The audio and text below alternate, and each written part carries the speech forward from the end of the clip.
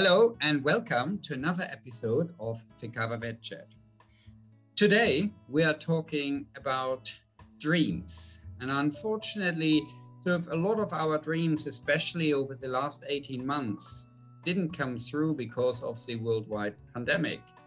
But yet there are some people or some colleagues out there who have held on to their dreams, to their big ideas, and they show us that there is just so much more to life than just veterinary medicine. So that the horizon is, or the sky is the limit.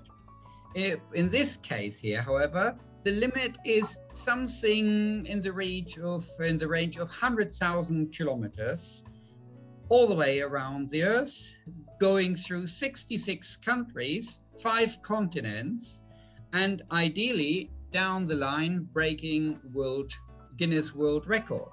So what we are talking here tonight about is traveling around the world as a couple of veterinary surgeons in an ambulance. So I'd like to welcome to this episode of Fikava Vet Chat Rachel Nixon and Lawrence Doty. Hi, Rachel. Hi, Lawrence. Hi, Wolfgang. And it's very nice, I should say, you're joining us actually from inside your ambulance. We are. Yeah? Yes. Can you give us, to start with, right away, a little bit of a guided tour? So how does it look like in there? How can we imagine it? Tidy. It's a very small space, but we're currently sat in the dining living area. This converts into a second living area. I will just try and turn the very small space. Okay. So there's a kitchen over here. Yeah. And a cooker on this side. Yeah. Dogs on the floor at the moment. Oh yes, I forgot to mention Peggy is joining. Oh yes. Oh, she listened to her name as well. So Peggy is coming with you, yeah, for at least part of the journey. Yep. And that's the okay. In the back of an ambulance, that's as much space. It's the quickest house viewing you've ever been to. That's really it, yeah. Good. And I have to admit how this sort of interview came sort of about. We met a little while ago in Cornwall, where you had parked your ambulance sort of behind the clinic where I was locuming, and I thought, what is this about? So what a crazy idea. And then we obviously started talking. So talking about crazy ideas or great sort of, what shall I say, sort of attempts to do something unusual. How did you come up with this idea? And whose fault was it? I think it's a combined effort to make it as complicated as possible, but we didn't start out as evolved as it has at the moment. We met in New Zealand a couple of years ago, and we started talking about wanting to do a trip. We had actually discussed doing the Mongol Rally, which is you get a car that's under £500 and you drive it from London to Ulaanbaatar in Mongolia, and that had been our initial sort of, okay, let's do this, and then we started dating, and we were sort of planning this trip to go to Mongolia. Mm-hmm. You can very much plan your own route, which I think is our first where it all went wrong, because we started trying to include so many places between London and Mongolia that we were just going, wow, this is really not a very direct route. And I think one of us fatefully said, well, if we're going halfway around the world, why don't we just keep going? And so it sort of started to morph into, okay, we weren't going to do the Mongol Rally anymore. We were going to try and do something ourselves, but in the same spirit, trying to sort of drive through very much under our own steam. And I was still in New Zealand at the time, and Rachel was over here doing an internship at Liverpool University. And your brother had spotted this ambulance on eBay. Mm. That was it, really. We weren't looking for an ambulance. We were just looking for either a Land Rover or a Toyota to sort of convert and to use for travel purposes. And I don't know, we just fell in love with it, and that was it, really, wasn't it? Yeah. So with the ambulance, I mean, we were talking here about Guinness World Record. I mean, if you manage to do this 100,000 plus kilometers, has anyone attempted that in an ambulance before? Is there such a record already? No. So it's been done in a fire engine. It's been done in a police car. It's been done in a taxi. No one's yet done it in an ambulance. So we have a minimum that we have to do. But we will, I think we're effectively the first people doing it. So as long as we get over, I think it's 20,000 kilometers, then we have the record. But I think hopefully, as long as it all goes to plan, we're going to hopefully go further than that. So that's the plan. Okay. I mean, ambulance also. I mean, a fire engine. I'm just thinking, ooh, that might be that might get you into some interesting situations, because sort of people might think, oh yes, ambulance is coming.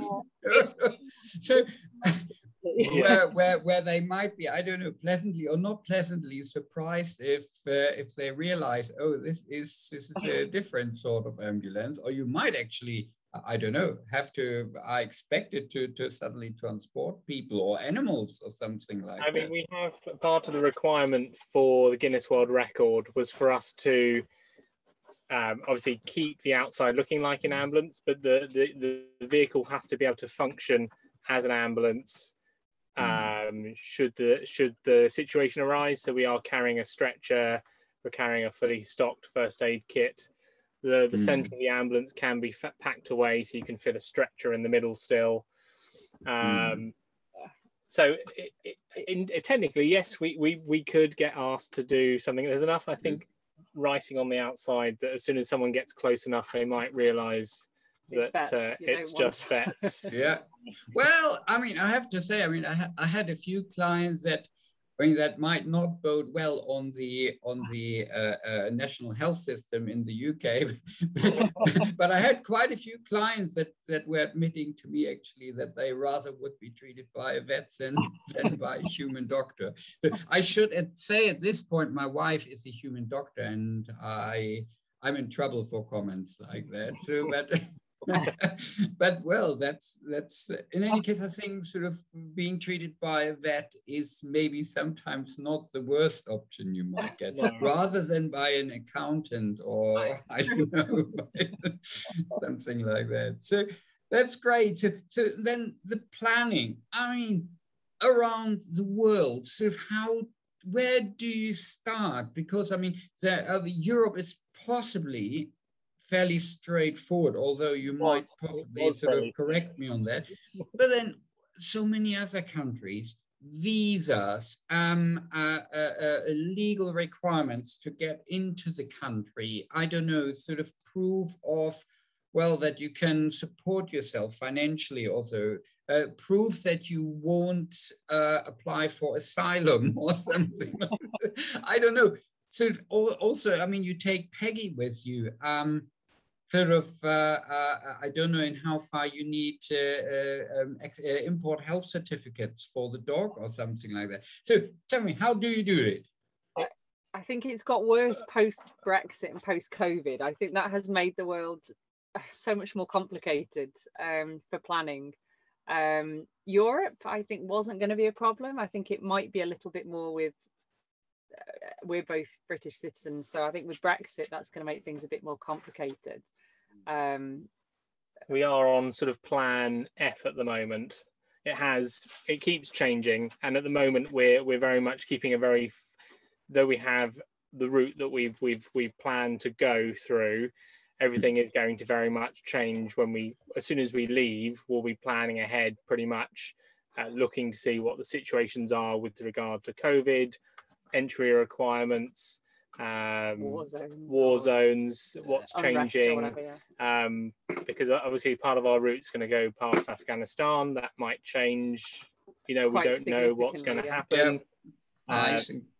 up until recently, Azerbaijan was starting to have problems with their neighbours, and we're driving through there. So it is going to be very much, we have the route we want to do, but it's liable to change as we go. Rachel's done most of the trip planning. We sort of separated it out quite early on to just divvy up tasks. I was very much responsible for sourcing equipment and with vehicle related stuff, and then Rachel's taken more the admin role in terms of organising the day-to-day everything else. Yes. And how do you finance all that? Sort of, you have sort of worked sort of as locums in advance, and then you hope to live off your savings, or are you hoping to get opportunities to work along the way? I mean, we don't have a house. We don't really have material possessions wise. We don't really own a lot. We've sort of got rid of most of what we did own, and we've locumed fairly non-stop now for the last 3 years. So we saved as hard as we can before we go. I guess there are going to be periods, for instance, when we get to Russia and then we put the vehicle on a boat to, well, hopefully to Australia or New Zealand. There's going to be sort of 6 to 8 weeks that the car's on the boat. So if needs be, we're going to have to work when it's on boats to sort of finance the next leg. That's the plan. We are taking some, we have sort of joined sort of online vet blogging companies and things, so potentially there's the opportunity to do a little bit of writing along the road. It's not going to keep us in travel, but it will help us just keep keep things ticking over a little bit and cover some costs that we're going to experience. But most of the money that we're going to have to spend, we've saved for over the last couple of years, and we've budgeted fairly vigorously to sort of cover for most eventualities. With, and with a lot of contingency for worst case scenarios. So, I mean, you're starting off your trip in Europe, and I mean, this is something Ficava Vet Chat. When we talk about Ficava, we always sort of talk about the Ficava family, and what I often find is sort of vets, especially companion animal vets around the world. There are not so many of us, and if you are a vet in one country and you meet somebody else, you might not know each other directly, but it's usually just one handshake away from a person you both know. And I'm a sort of a great fan of visiting colleagues in different countries, seeing how they work and how their life is. And I, at this point, probably like to point out you have a website. It's www.overlandingambulance.com. We will also write it down at the end of this YouTube video and the podcast, and you can also see it on the Ficava website then. If somebody sort of sees this or wants to get in touch with you guys, one can do that through your website. We would love that. We have actually had people contact us from Bulgaria. There was a lovely vet from Bulgaria who works in shelter medicine there, who contacted that if you need somewhere to park the ambulance and have a shower and see the clinic. And we've both been quite lucky. We have worked in different countries as vets, and it's super interesting seeing vetting in different countries, so I find it so interesting. So we would love that, really would love that. And it would be for us also, it would be nice to follow your journey, actually, sort of not only through Europe but also around the globe. It's such a nice sort of idea.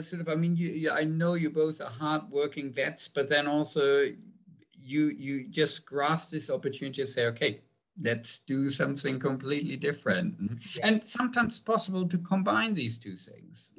So that's just so great. So going back to Peggy. So Peggy is coming with you all the way, or part of the way, or what's the plan with her? I think we would love her to come all the way. I think logistically, she's probably going to come for a good portion of it. We're going to take her at least to the point where we get to Turkey. Yeah, she's going to do Europe. She'll do Europe, but we may have to consider before we start going into the Stans and out to Mongolia, and then from there we're going to have to start doing a lot of shipping between countries. I think at that stage, I think to be fair on her as well, we would probably send her back home to be with your parents, which she loves anyway. She moved to New Zealand once, and she's done the flight UK to New Zealand back, but that was for like, we were there for 3 years, so I don't know that I would necessarily ship her for shorter. I think realistically she that might be her. So the journey starts in Europe, but then you're heading down to Africa to take part in the what is that? The Sahara Banga Rally. Is that correct? Is that still the case? Until last week, but unfortunately, there's been a extension of a state of emergency in Morocco because of COVID and political upheaval there. So actually, that's had to literally last week was cancelled. So we are, the route's changed slightly. We will be leaving on the 2nd, heading down through France into Spain, Portugal, and we'll go as far as Gibraltar before circling back up to head towards Italy. The reason we're doing that part of the route, because what we're also wanting to do is achieve a true circumnavigation of the globe. And there are certain stipulations if you're going to do that. And one of them is to be able to hit Antipodean points. So 2 points equidistant on the other side of the globe. There aren't many of those, particularly on the route that we're taking. So some of those are in Spain. So we're going to hit the points that we need to for later on, and then head back down through Italy, see your sister, and then into Greece. Because of Brexit, it has changed how we're traveling through Europe. Originally, we were going to just keep traveling around Europe, but because we can't stay in the Schengen zone for more than 3 months in a 6-month period, we're going to do a 3-month period getting out of Greece into Macedonia, Bosnia, and Albania, spend the 3 months waiting for our ability to get back into Europe, and then head back in, go up via Scandinavia, then head back down, and then out via Turkey. Is that the plan anyway? Yeah. Well, a lot of really helpful vets with really interesting clinics in all the countries you've mentioned. So let us know if you're somewhere stuck, so then we have a look. We might be able to help you out there. And as I said, it would be so nice to follow you on your journey. It's just such a brilliant idea. It's also so that you raise funds for a charity. Let's talk a little bit more about that. There is the Anthony Nolan Trust. What are they doing, and why are you raising funds for them? Yeah, so we chose to. It's always difficult when you do these big trips and you think we want to do something, we want to raise some money whilst we're doing it, and we made our list was quite long. You soon realise that actually there are lots of people you want to support and lots of charities you want to raise money for. But we sort of whittled it down to the Anthony Nolan and VetLife. The reason we chose the Anthony Nolan, it's a charity that I've supported for a long time. My dad used to work for them. He used to be a research professor for the Anthony Nolan until he passed away. And I've always wanted to. I've done the sort of the 3 Peaks Challenge for them, and what is the Anthony Nolan Trust doing? They do research into bone marrow cancer predominantly, and blood disorders. They do a lot of typing. So if you need to, they run the register for bone marrows. So if you are going to be a donor organize and match then donor and recipients. Absolutely, as well as doing research into helping people that have those conditions to make sure that those transplants are as successful as they can be, and trying to combat, and provide people the support that they need. So. And then VetLife, what are they doing? So obviously VetLife, being a veterinary community, VetLife provides support to vets, particularly and vet nurses and vet receptionists, support, vet students, pretty much anyone in the veterinary community. They provide both mental health and also financial support. And they have a 24-hour, 7 days a week, both email and phone helpline for vets and people in the vet profession, really. So it's a great organization. I mean, this is obviously for the UK, but I mean, this is something that not a lot of other countries have this. I mean, they also, I think they resulted out of the Veterinary Benevolent Fund. Yes, they also have some cottages, so in case somebody needs a place to stay temporarily, they provide that. And as you said, I mean, it's not only sort of mental health where they help, it's also if somebody, a veterinary professional has some financial hardship, they have some funds where they can help within limits. And this is such a great thing to have. Support for families, because it is the case that unfortunately we do lose members of the profession, and they're also there to provide that support for colleagues and family members that that unfortunately find themselves in that situation as well, which I think is important. And you are also very conscious about sort of the carbon footprint your journey is causing. So you're trying to offset as far as you can do that during the journey. Tell us a little bit more about that. I mean, we would have liked to have driven in an electric Land Rover, but it's not really that practical from either a financial or a just charging point of view. I'm sure that will change in years to come. So we were looking early on to say, well, okay, we are trying to be we like to be as environmentally conscious as possible, but we are also aware we are driving a diesel Land Rover around the world. So we've paired up with the World Land Trust. That's right, isn't it? Yeah. And they allow you to calculate how much carbon you're likely to be creating. And so we are, at the end of the trip, going to offset basically the amount of mileage that we do personally for our own money to try and make up for the impact that we're going to have. And we've been trying to encourage our family and friends to do the same. It's something we can all do. We can't all afford an electric car yet or have the practicalities of doing that, but we can all offset what we currently use as a means to make a change or try and do something to help the environment. So yeah. I also noticed that there seems to be a very strong link to Liverpool and Liverpool Football Club, because I think you're starting at the Royal Albert Dogs in Liverpool, and the journey is supposed to finish in Uruguay at the the Liverpool FC in Montevideo. Is that correct?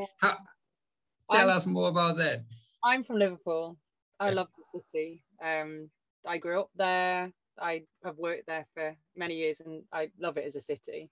And Lawrence went to vet school in Liverpool as well. And up until last year, when we quit our jobs to go traveling, that's where we were both living and working. So I think it made sense to start there. As a city, we love the place, and we found there's a Liverpool Football Club obviously in Liverpool, and there's a Liverpool Football Club in Montevideo in South America. So we thought it seemed, given we're hoping to drive to South America, that's the grand plan, that it would be kind of nice to drive from one Liverpool Football Club to the other Liverpool Football Club. Yes, yeah. No, and I mean, there are some, what shall I say, sort of international ways of communicating or languages that are not languages as such. I mean, sort of, we talked about veterinary medicine already.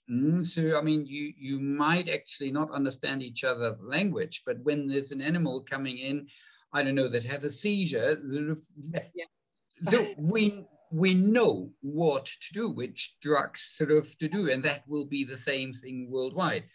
Football is, I think, another sort of uniting sort of language. Dance certainly is something like that. Chess, for example. I mean, you might not understand the language the other person speaks, but if you speak chess or backgammon, for example, the rules are clear. The rules are the same. Bridge, same sort of thing. You don't need to understand each other. And that's a nice thing. That's also the nice uniting thing with football. And there are Liverpool fan clubs around the world. So it's so great. I really hope, I mean, your journey is going to start beginning of October. Yeah, 2nd of October. That is still on schedule. Yeah. Yeah. Very good. So we will broadcast this before then. Again, your website, if some of our listeners or viewers would like to check this out with far more information and also ongoing information, again, is overlandingambulance.com. Yeah. And I have to say thank you very much for joining me for this episode of Fekava Vet Chat. If anyone would like to comment on this episode or has suggestions for future episodes, please email us on vetchat@fekava.org. You can also contact Fekava through our social media outlets or via our website. So thank you very much to Rachel and to Lawrence. Bon voyage to you and also to Peggy. And I like to welcome everyone again to another episode of Fekava Vet Chat very soon.